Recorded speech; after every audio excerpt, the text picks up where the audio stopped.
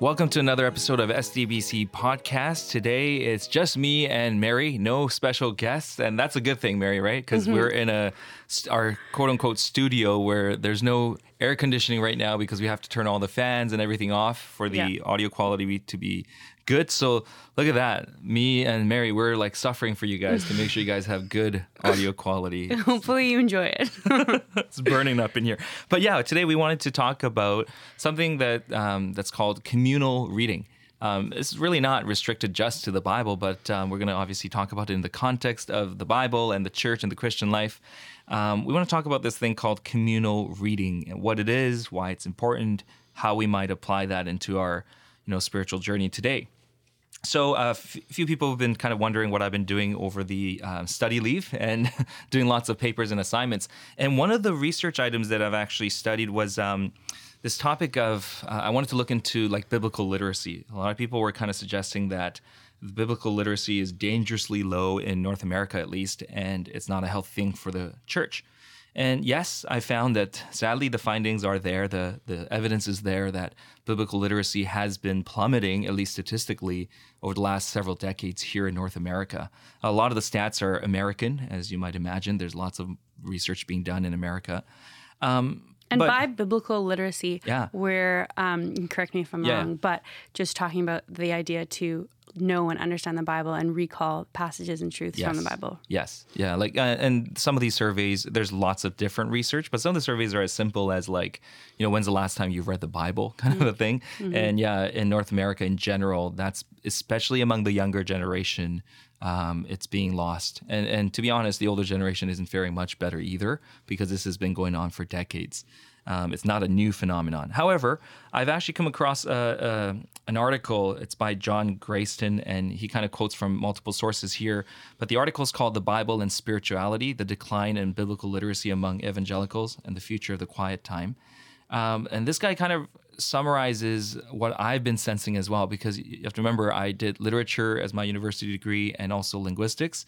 So he talks about how literacy in general has been declining in North America. So yes, biblical literacy is declining too, but this may not only be an isolated situation here because literacy in general is declining. And here, I'll read a paragraph from his article. He says, "There's some question as to how far reading patterns have changed in society. A recent piece of research undertaken for the Publishers Association suggests that people are reading as much as ever, but also notes that reading declined during secondary school and is only resumed in middle or in later life, especially in males. For many people, reading is limited to technical material associated with their job. A quick glance at their newspaper and a Blockbuster when they go on holiday. If reading in general is in decline, it is hardly surprising that personal Bible reading is also in decline. Pressures of modern lifestyle also mean that the patterns which evolved in the 19th century and served us well until the middle of the last century no longer work. The normal pattern of personal devotion in the middle of the last century was to rise early and spend time in Bible reading and prayer, and this formed part of the instruction given to the new Christians. It becomes difficult increasingly to maintain in the face of long working hours, long distance commuting, and family pressures." So, a lot of the, old-timer Christians might say, yeah, you know what, you guys just need to read the Bible more, right? And I agree. I'm a pastor. Like, I would love for everyone to read the Bible more, right? But then the situations have changed. Hours of work has become significantly longer in society in general, right? And there's a lot of required reading for your work and other stuff that kind of eats into the time of reading the Bible. So it has become a challenge, both biblically, but also in general. Literacy has become a challenge for many people. My wife is a teacher. I used to be a teacher. I know that literacy is a concern. Mary, you oversee a very unique and special ministry where we help people with dyslexia learn how to read and write and overcome some of the challenges that they have in gaining literacy. So clearly our church and our community cares a lot about literacy, and we want to support people. We want to help people get there. But literacy in general is suffering right now, and I think that's one of the reasons why biblical literacy is seeing a decline in the modern Christian era. And I know we were talking recently at staff meetings about how, dyslexia is a factor, and just the nature of us not really reading communally together, but also that there's kind of this anxiety over having to read out loud. And I know for myself, especially through my teens, I experienced this anxiety a lot just because it wasn't something I grew up a lot doing. And then especially, like coming to a new church, reading out loud, small print, it was something that gave me quite a lot of anxiety. And it was only through forcing myself to practice reading out loud that I could even get over it in the slightest. So I know that that's something that a lot of people my age, and like you were saying, probably across the board, experience when you do get those opportunities to read communally. Yeah. I mean, a lot of situations where, do you remember when we were growing up? Oh, I just forgot. You were homeschooled, so maybe a little bit different. But when we're growing up, I remember the teacher would ask, hey, we're going to read a paragraph each, and we'd go through a few pages, right? That was normal. I know now that some teachers feel like, with all the anxiety going on, maybe that's not a good idea. And every time I ask a group to read aloud, there's always an opportunity without any shame for you to pass, right? You can say pass, or you can say, hey, next person. That's totally fine. But I think just eliminating any opportunity to do any kind of communal or public reading may not be the best solution to enhance literacy in our community. Mimicking, for example, is an important way for us to learn. That's how we teach our own children how to read and write, right? We say the word and then you say the word. So it's kind of that kind of demonstration and doing it for the other person to see is actually quite important in communal reading. And it's an important part of our communal learning experience. And as a teacher, I'll share this story. When I was a teacher earlier on in my first couple of years, I wanted to teach Shakespeare, and I majored in English Lit. I love Shakespeare, the iambic pentameter, and all of that excites me. So I love the rhythm and meter and the language and the mastery he had over it. So I loved reading it, and I wanted to teach it. The problem was most high school students do not like Shakespeare. And they really, really don't like it. So I've asked them to read, hey, for homework, you're supposed to read Act 1. And, Shakespearean plays aren't even that long. But no, a lot of kids would come not having read it. Or if they have read it, they didn't understand anything about it. So I'd be like, okay, well, tomorrow we're going to read Act 2. So for homework, make sure you've read Act 2. And I'll just power through, right? And I kept getting frustrated that kids aren't coming. And I would do pop quizzes to make sure they've read the actual play or the part of the play that they were supposed to. And they would just fail the pop quiz. And I'm like, how can I encourage them and motivate them to actually read the thing? And a colleague of mine who's been teaching for many years says, what I do is I actually read the whole play together in class. I'm like, really? That would take so much time. Like, you're supposed to do the analysis of the play in class. It'll be so much more efficient time-wise if you just read the thing at home, and then we can all come and discuss it in class, right? And she said, my colleague said, you know what? I do that for everything that I teach. Not just for short plays like this, but even novels. 200 pages, we all read it together in class. I'm like, what? So you're telling me, I'm thinking this is a lazy teacher. For a whole hour of instruction time, all she does is just read. She doesn't teach anything. And you know what? I was so frustrated because kids weren't getting Shakespeare that I thought, you know what? I might as well give it a shot. So I did. We started enacting Shakespeare together because at the end of the day, that's a play. It was meant to be read aloud. It was meant to be read in community. There's supposed to be a Romeo and there's supposed to be a Juliet. There's supposed to be characters that play off of each other in dialogue. So what happened was I actually started to read it together with the kids.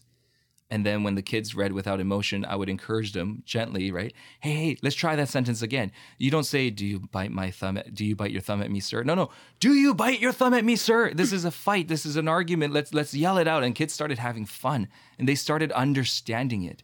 And before this, I actually gave them a commentary. There's something called, I think it's either Spark Notes that offers this, No Fear Shakespeare. Yeah. You remember that? Yeah, even though I was homeschooled, I did read that. Yes, No Fear Shakespeare. I mean, I thought that would be the answer. But no, when kids read together communally, and then there was a person like myself who understood Shakespeare a little bit more than the students did, and there was a guide to read together as a group, it was so effective.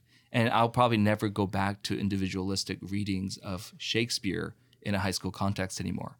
because it's proven to me. I've had the experience of how helpful communal reading can be, especially when the text is very complex and intimidating. And now to tie it back, the Bible is extremely complex and intimidating for a person who's never read it before. The other week, we had a few people who wanted to pick up a Bible because they've never read it. And as I was giving them the Bible, I said, hey, I'm going to let you know this book was written in 3 languages, right? Hebrew, Greek, and Aramaic. And it was written over thousands of years and many cultural contexts. It is a complex book. If you struggle to read this on your own, I would love for you to join a community group or any kind of a reading group where you can read with other people and do this thing called communal reading, because it is absolutely helpful, if not necessary, for a young Christian to read in this context. Yeah, that really gets at, why should we care about communal reading and why is it important? And we have this really great quote that I'll read now. It's from Ben Wright, and it says, "Reading together counters our individualistic tendencies and fosters humility and gratitude. By reading and discussing Scripture in community, we acknowledge our inability to fully grasp God's truth on our own, and we learn to appreciate the insights of others. Gifts are shared, weaknesses offset, and personal interpretations exposed to inquiry. When we receive God's revelation together and interact with one another, our personal biases are exposed and other opinions are conveyed and considered. This teaches us to listen attentively, think carefully, question kindly, and respond humbly. Our souls are formed when we read together." I just love that quote, especially that last part, because I think even upon probably hearing the title of this podcast, I don't think, I personally didn't have a full definition of what communal reading is or what it can do for us aside from just reading out loud. But it's so much more than just reading aloud, and I love how this particular quote puts it. Yeah, and the earlier part of that too, right? Like, reading together counters our individualistic tendencies and fosters humility and gratitude. Like, I think because we live in North America where it is an individualistic community and culture, that's kind of our bend. And because technology has changed so much to allow us to be individualistic, because you have to remember back then, literacy levels were lower and manuscripts were more expensive. Bible wasn't readily accessible to people. If you go down hundreds of years ago, then what happened was that you had to read communally. There may have only been one full copy of the Bible in a village. And so you couldn't just, take it home and read it. And before technology, you didn't have lights. So after you come back from work, if the sun goes down, it's really difficult for you to read. And so because of multiple factors, individual reading was not as common back in those days. It was mostly communal. And you look at today, yes, the literacy, we just talked about how literacy level is declining and all that stuff, but then it is much higher than we've been in hundreds of years ago. And also Bibles are available in audio format. You can listen to it in your car. It's also available on your app. It's available in paper format, Kindle, whatever you want, whatever format, BibleGateway.com. So a lot of people can access the Bible alone. And coupled with the anxiety of reading out loud or reading with other people for fear of being exposed. I've been going to church for 20 years. I don't want my church people to know that I actually don't know much about the Bible or I haven't really read it yet. All of those anxieties kind of make us want to just read it alone. But the thing is, reading it alone is important. So as you listen to this podcast, please don't hear us saying reading alone is worthless, don't do it anymore. No. Reading alone is important and it's helpful and it's awesome. But if you can also add communal reading to that, it would be even better, is what we're trying to suggest. Because like Ben Wright says, reading together counters our individualistic tendencies. We bring one perspective, but communal reading forces us to accept that there's a diversity of perspectives and diversity of expertise. Someone might be a biblical scholar, and reading with him or her might present some really cool perspectives that you weren't aware of. Someone might just have been in the Christian context for a long time and have experienced the spiritual journey longer than you have, and they may bring a fresh perspective. And for those of you who have been reading the Bible for many, many years, someone who just came to the Lord may have a very fresh perspective on some of these biblical passages than you might. So when you read as a group, I think the diversity of perspectives and expertise is really cool and helpful for us as we continue to journey on learning more about God's will. Mm-hmm. I know we want to jump in and look at the history of communal reading, but one more thing that I found as we were reading and preparing for this is the actual physiological nature of reading out loud. Mm-hmm. That really stuck out to me because I love all those sorts of facts about how we were actually created. But one of these articles said that reading out loud actually causes us to slow down and process things in a different way because of the fact that our eyes can scan so much faster than our mouths can actually make the words. Mm-hmm. And so I just thought about that, how not only does it feel different, but it actually causes us to even learn and process in a different way. Absolutely. And there's a lot of scientific research done on that, right? The power of reading out loud and how it helps us in communication in general, too. So there's also another advantage that I want to address here, too, that, if some of you are fearing that, oh, man, if we're all going to sit in circle and read the passage and share how we feel about what this text means, that's not proper exegesis or proper biblical interpretation. We get that, right? Mary and I both, have attended seminary courses on biblical interpretation and all that. However, communal reading actually helps with that concern too. If you're worried about, is our church going to be filled with everyone just kind of interpreting their own way? And if you're in a group where you don't have a biblical scholar, then, is it going to be free for all? Well, not really. Because as you read alone, you may not ever share your interpretation process with anyone else. And if it is horribly incorrect and you're taking things out of context and, you end up with a very skewed theology, no one may even know that about you to correct you or to offer a different perspective.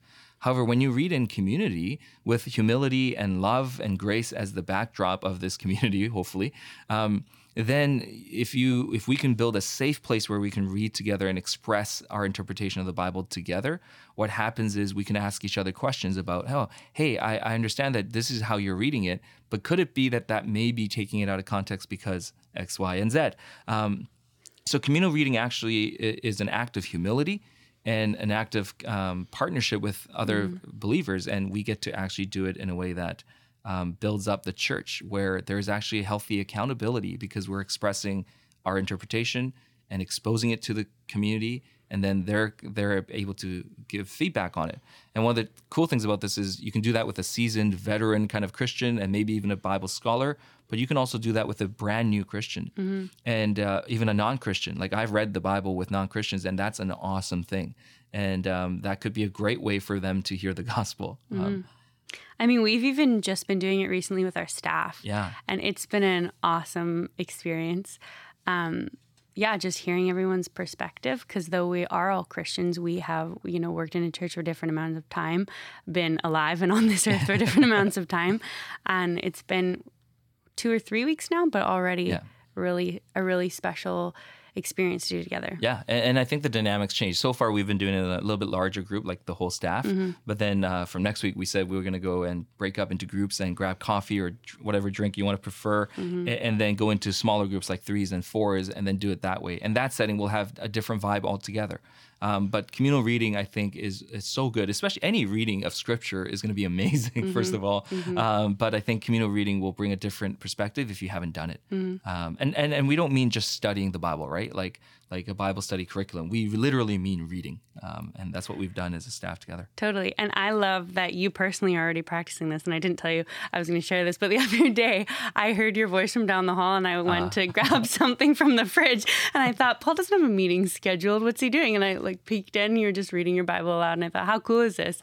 But also, how funny is it that the first thing I think is, what's he doing in there? He couldn't possibly be just reading out loud to himself. But that's amazing. Yeah, because, that's what we're talking about. That's what we're supposed to be doing. That's what we have the privilege of being able to do. But that just goes to show, even for someone like me who's been in the church my whole life, I still think twice about hearing a pastor reading the word out loud. Yeah. I think people sometimes forget, as a part of my job, obviously public speaking is one of it, but I don't know, maybe some people feel comfortable and never nervous. I get nervous all the time when I preach, especially when I preach, because I get the magnitude of what I'm doing here. I'm sharing the word of God. I don't want to get things wrong. There's a lot of pressure there in that sense.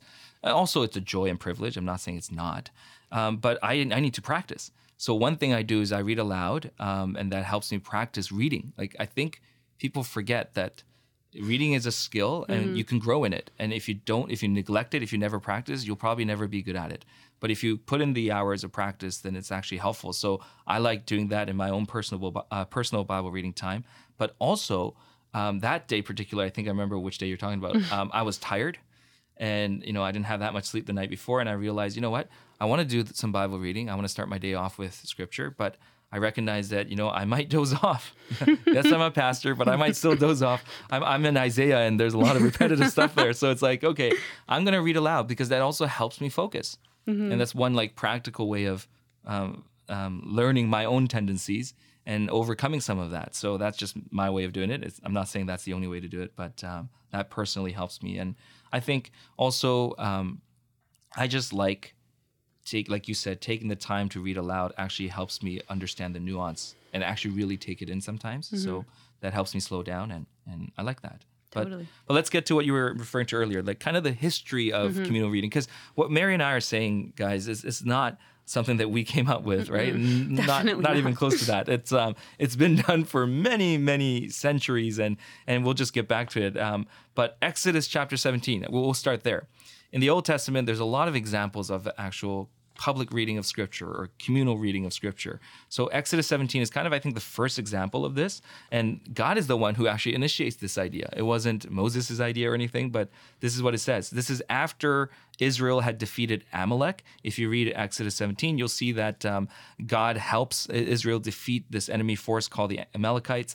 And what happens is, Moses, raises his hands. You remember Aaron and Hur holds them up, and they defeat them. And wow, God is good. And in that moment of celebrating and recognizing that this was God helped them win. This is what it says in chapter 17, verse 14. Then the Lord said to Moses, "Write this as a memorial in a book and recite it in the ears of Joshua." Okay, Joshua was the military general that kind of fought the battle while Moses, Aaron, and Hur were upstairs kind of doing the prayer and the holding up the staff. Well, wait a minute. Then why does Joshua need to hear this? And why does Moses need to write this down in a book? God is trying to tell us, you got to remember what God has done. This is healthy. This is great. Because later, remember what I did and understand my faithfulness and act and walk in faith, right? So the act of writing it down and reciting it to another person was written here in Exodus 17. But if you continue in Deuteronomy chapter 31, verses 9 through 13, you also get another example. It says, "Then Moses wrote this law and gave it to the priests, the sons of Levi, who carry the ark of the covenant of the Lord, and to all the elders of Israel. And Moses commanded them, at the end of every 7 years, at the set time in the year of release, at the Feast of Booths, when all Israel comes to appear before the Lord your God, at the place that he will choose, you shall read this law before all Israel in their hearing." Love that. You shall read this law before all Israel in their hearing. Assemble the people, men, women, and little ones. Don't forget the kids, right? The little ones. And the sojourner within your towns, that they may hear and learn to fear the Lord your God, and be careful to do all the words of this law, and that their children who have not known it may hear and learn to fear the Lord your God, as long as you live in the land that you are going over the Jordan to possess. So God kind of, in this kind of conquest scene, this important historical moment of Israel, God says, hey, don't forget this. Write it down. Read it aloud to everyone. Make sure everyone engages in this public and communal reading practice of the Word of God. And it's quite beautiful. Another story I think that we want to kind of talk about is 2 Kings. And this is one of the most fascinating stories that I've read. 2 Kings chapter 22 and chapter 23 talk about a king in Israel named Josiah. One of our colleagues, their grandchild is named Josiah. Josiah is a really cool king in the history of Israel. And in 2 Kings chapter 22, we find that Josiah kind of orders like a repair of the palace and kind of the, I guess, renovation.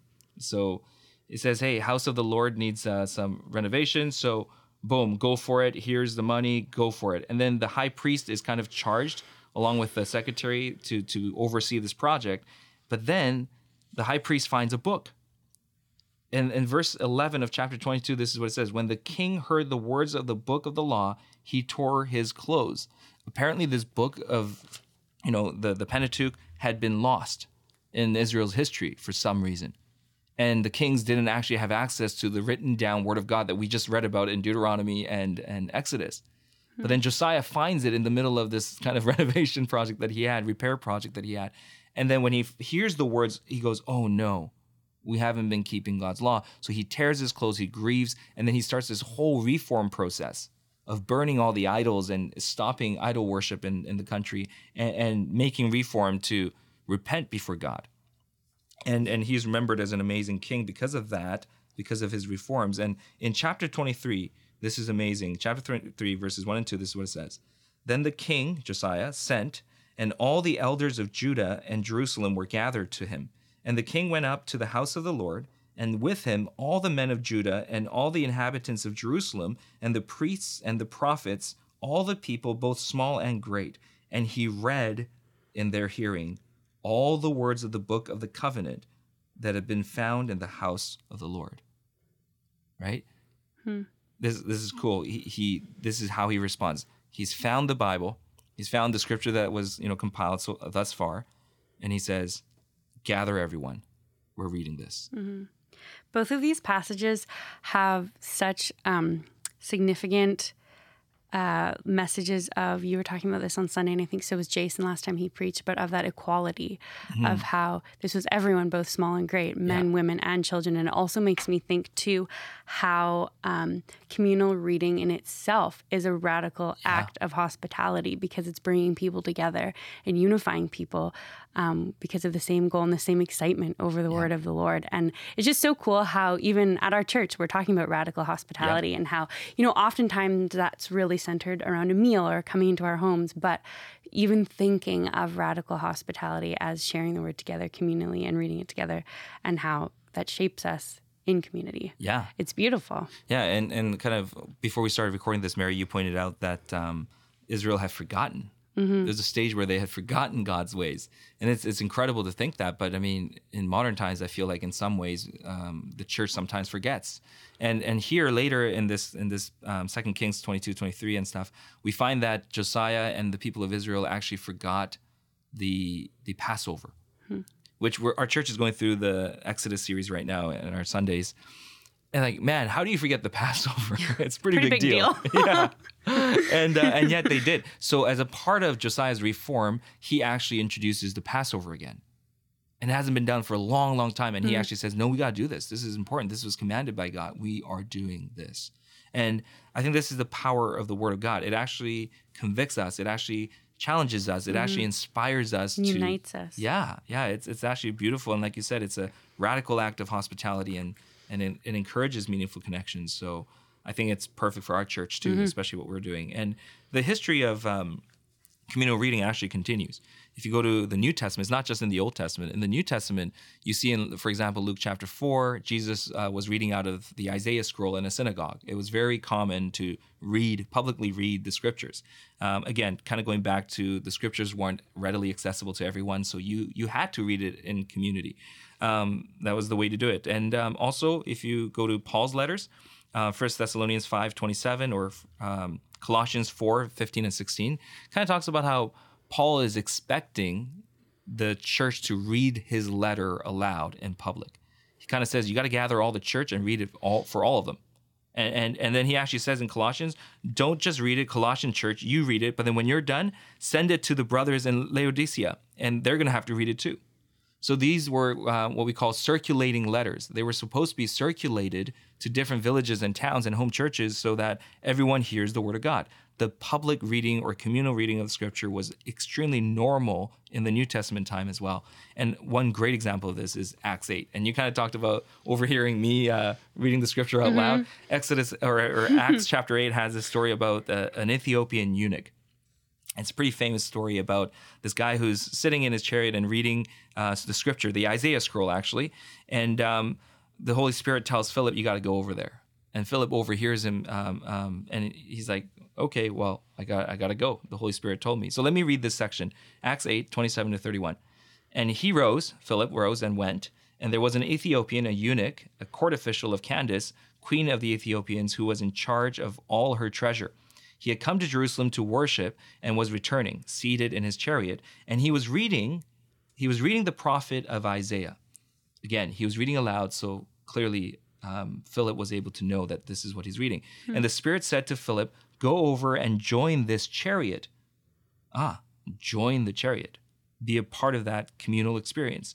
So Philip ran to him and heard him reading Isaiah the prophet and asked, do you understand what you're reading? And he said, how can I, unless someone guides me? And he invited Philip to come up and sit with him.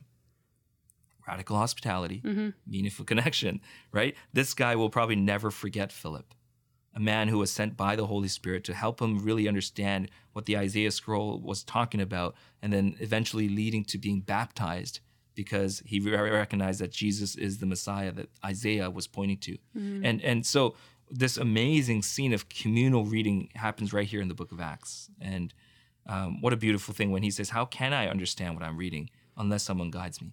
Similar to what I said to those people who are relatively new Christians and saying, or not even Christians maybe, and they're saying, I want to pick up a Bible.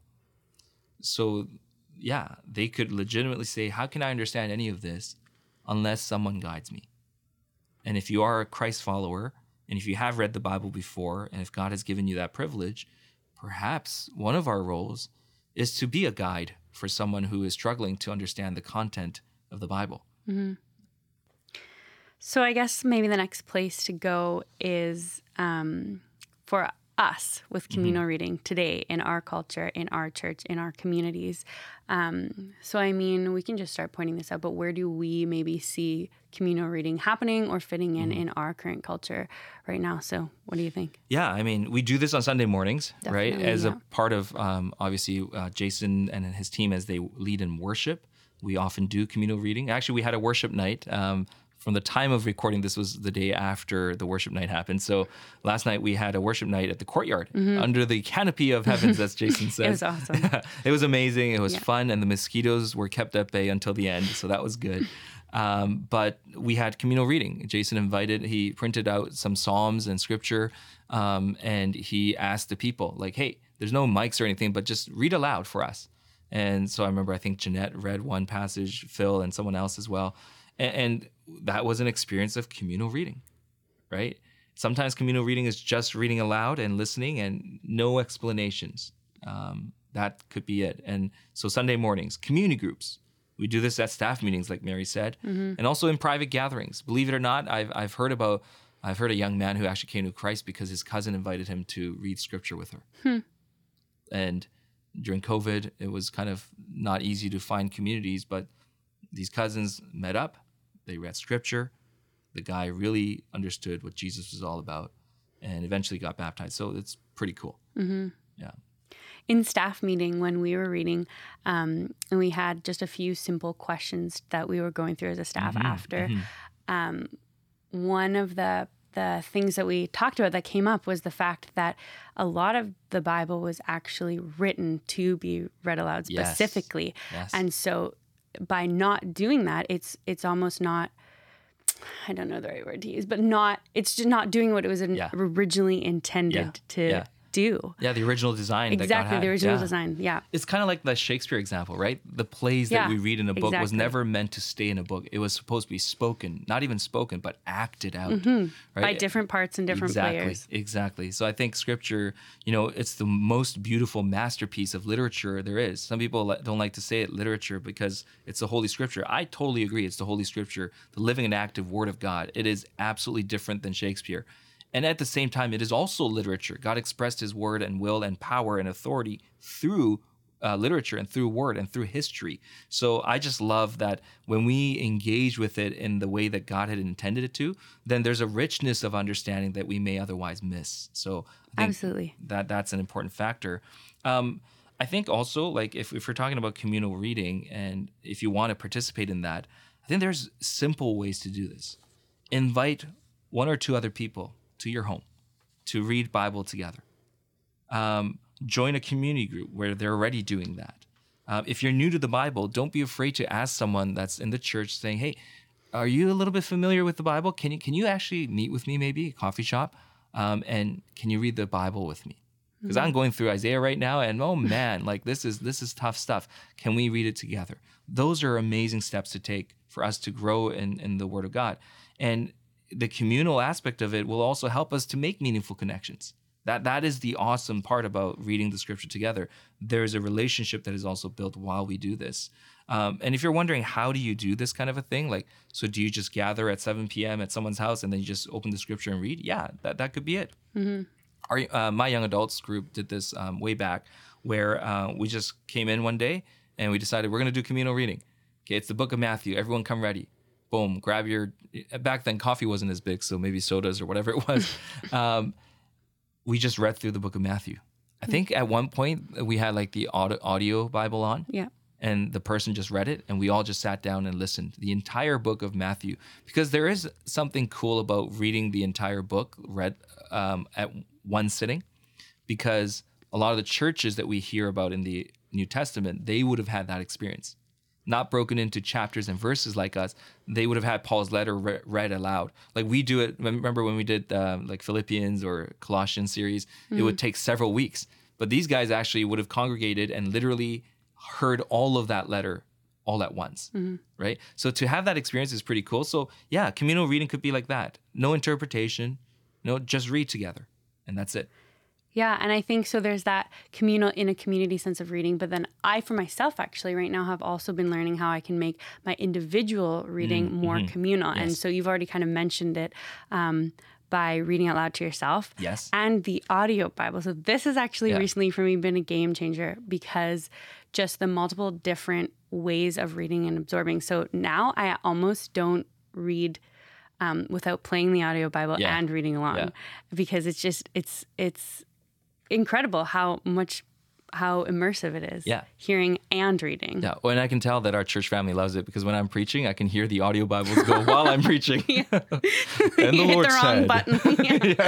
And I can see the panic in their faces trying to pause the thing. No. And by the way, if you've ever made that mistake, don't worry. I don't mind it at all. If the audio Bible goes off while I'm preaching, that voice almost always sounds much better than mine anyway. But it is an amazing tool that we have. Oh, yeah. To be able especially to in the car. Yeah. I actually love not just reading the Bible with my kids and like my family, but just, hearing my family read the Word of God and just doing, now that Nathan can read, we get to read a little bit of stories together. So we read Bible stories together too. But I just think it's fun. I just think it's beautiful that God gives us the opportunity to do communal reading. And if you're wondering, okay, I don't want to just do powering through the Bible, right? Several chapters or the whole book. So if you want to add a little bit to it, this is what our staff does right now. We have 3 questions on the board. It's simple questions. And again, we're not doing biblical interpretation or exegesis right now. It's simply a communal reading with some guided questions. So our whole team has 3 questions that we consider. After we read a couple chapters, we might ask those questions to each other. Question number 1, what do we learn about God in this text? Okay. Oh man, I really appreciated this about God in this text. Or man, that part was actually scary, what it said about God in this text. And we kind of talked about that. And then question number 2, what do you learn about us through this text? Okay. 1, what do you learn about God? 2, what do you learn about us? And the question number 3 is really a question about questions. We ask, what questions do you have after reading this? And the whole point of this last question isn't to answer the questions per se. You may be able to answer them, but it's like, okay, let's be curious. Let's learn to be curious about stuff in the Word of God, and not just like, okay, cool, that was really weird, but let's move on. Like, let's stop doing that, right? We read something crazy. We want to really figure out, okay, what does God mean? Why is this even in the Bible? Let's ask those questions. And if no one in the room can answer a question or in a satisfying way, that's okay. Don't be afraid of that. Write that question down, maybe research it, ask your leaders or ask an elder, ask a pastor, or do some research, find some books. There's so many ways, but for us to grow in this idea that we can communally ask questions. Totally. And not even, like you said, not even finding the answers, but almost even hearing that other people have the same questions as you is really unifying, because even if you can't find the answers, just knowing like we're on the same track, the same trajectory, and we all have these questions that you might not have known if you've just been, reading independently by yourself for all these times. And we don't all have to be experts. Like the other day in our staff meeting, I think it was Asanya who asked the question, and I said, you know what, I don't know the answer to that. Because I'm not Larry Perkins. I think only Larry Perkins memorizes the entire Bible in Greek, Aramaic, and Hebrew. We should ask Larry Perkins. Yes, exactly. And I'm just like, I'm okay to say that. And I think, like I said, the act of communal reading is also a humbling experience. It allows us to grow in humility. It allows us to grow in patience. We have a couple of people on our staff who English isn't their first language, and yet they're like, okay, you know what? I'm going to participate in this, and I'm going to read. And none of us are going like, man, I want you to read faster, or you didn't pronounce this word well. Like, no, communal reading is about sharing love, grace, patience, and appreciating how God has created someone else uniquely. Appreciating their perspectives, appreciating the fact that, oh, wow, this person had the exact same question I did. I don't feel so alone anymore. How do we now search for that together? It's really a gift. So I think for us to live in fear of, man, I don't want to be exposed. I've been going to church for 30 years. I don't want to be asking any questions because I feel like maybe I should know the answer already. Like that actually holds us back. That holds us back from actually enjoying what God had intended for us when he gave us his word. We can humbly and graciously read together, and the multiple perspectives and the accountability that we can have will all help us to really experience the richness of God's word in our life and how we apply it. Maybe we can just end with this final quote here, Mary. Again, going to this guy named Ben Wright. He wrote, "Early Christians read together in order to grow spiritually. They gathered to hear God's word read aloud so that they could discuss and apply it together." See this, like it wasn't meant for you to do it alone. You don't have to do it alone. They gathered together so they can discuss it and apply it together. Their goal, as was the goal of the biblical authors, was not merely to be informed, but to be conformed to the image of Christ. And I love that. Love that. It's the whole purpose isn't for us to know more and brag about us knowing more content about the Bible. It's really for us to be conformed to the image of Christ. And a lot of the things we learn about the Bible, we cannot apply it alone anyway. We can't apply the act of loving one another as Christ loved us when we're isolated in individual settings. We have to do it in community. So perhaps reading in community will also help us to apply it in community as well. So church family or anyone else listening to this podcast, if you guys were inspired or at least intrigued by some of the things that Mary and I said, I hope this was worthwhile. And please apply this. Invite someone over. Do some communal reading. Suggest this for your community group. If you have no Christian friends, come to our church. Let's help you find Christian groups where you can do this together. And if you know non-Christians who are curious about the Bible, don't be so scared to invite them to do communal reading of the Bible together. I know this might sound crazy, but our culture actually, Christians and non-Christians, we practice communal reading. We have things called book clubs. I have a friend who's not a Christian. She's wonderful, and she does book clubs. So the idea of someone being invited to read the Bible with you is not as offensive as we might think. And if they say no, that's great. We don't have to force them, and that's okay. So please apply this idea that we can do this together, whether it's a Christian or a non-Christian that God has placed on your heart to read the Bible with. I pray that your experience will be filled with God's blessing as you read communally the amazing Word of God.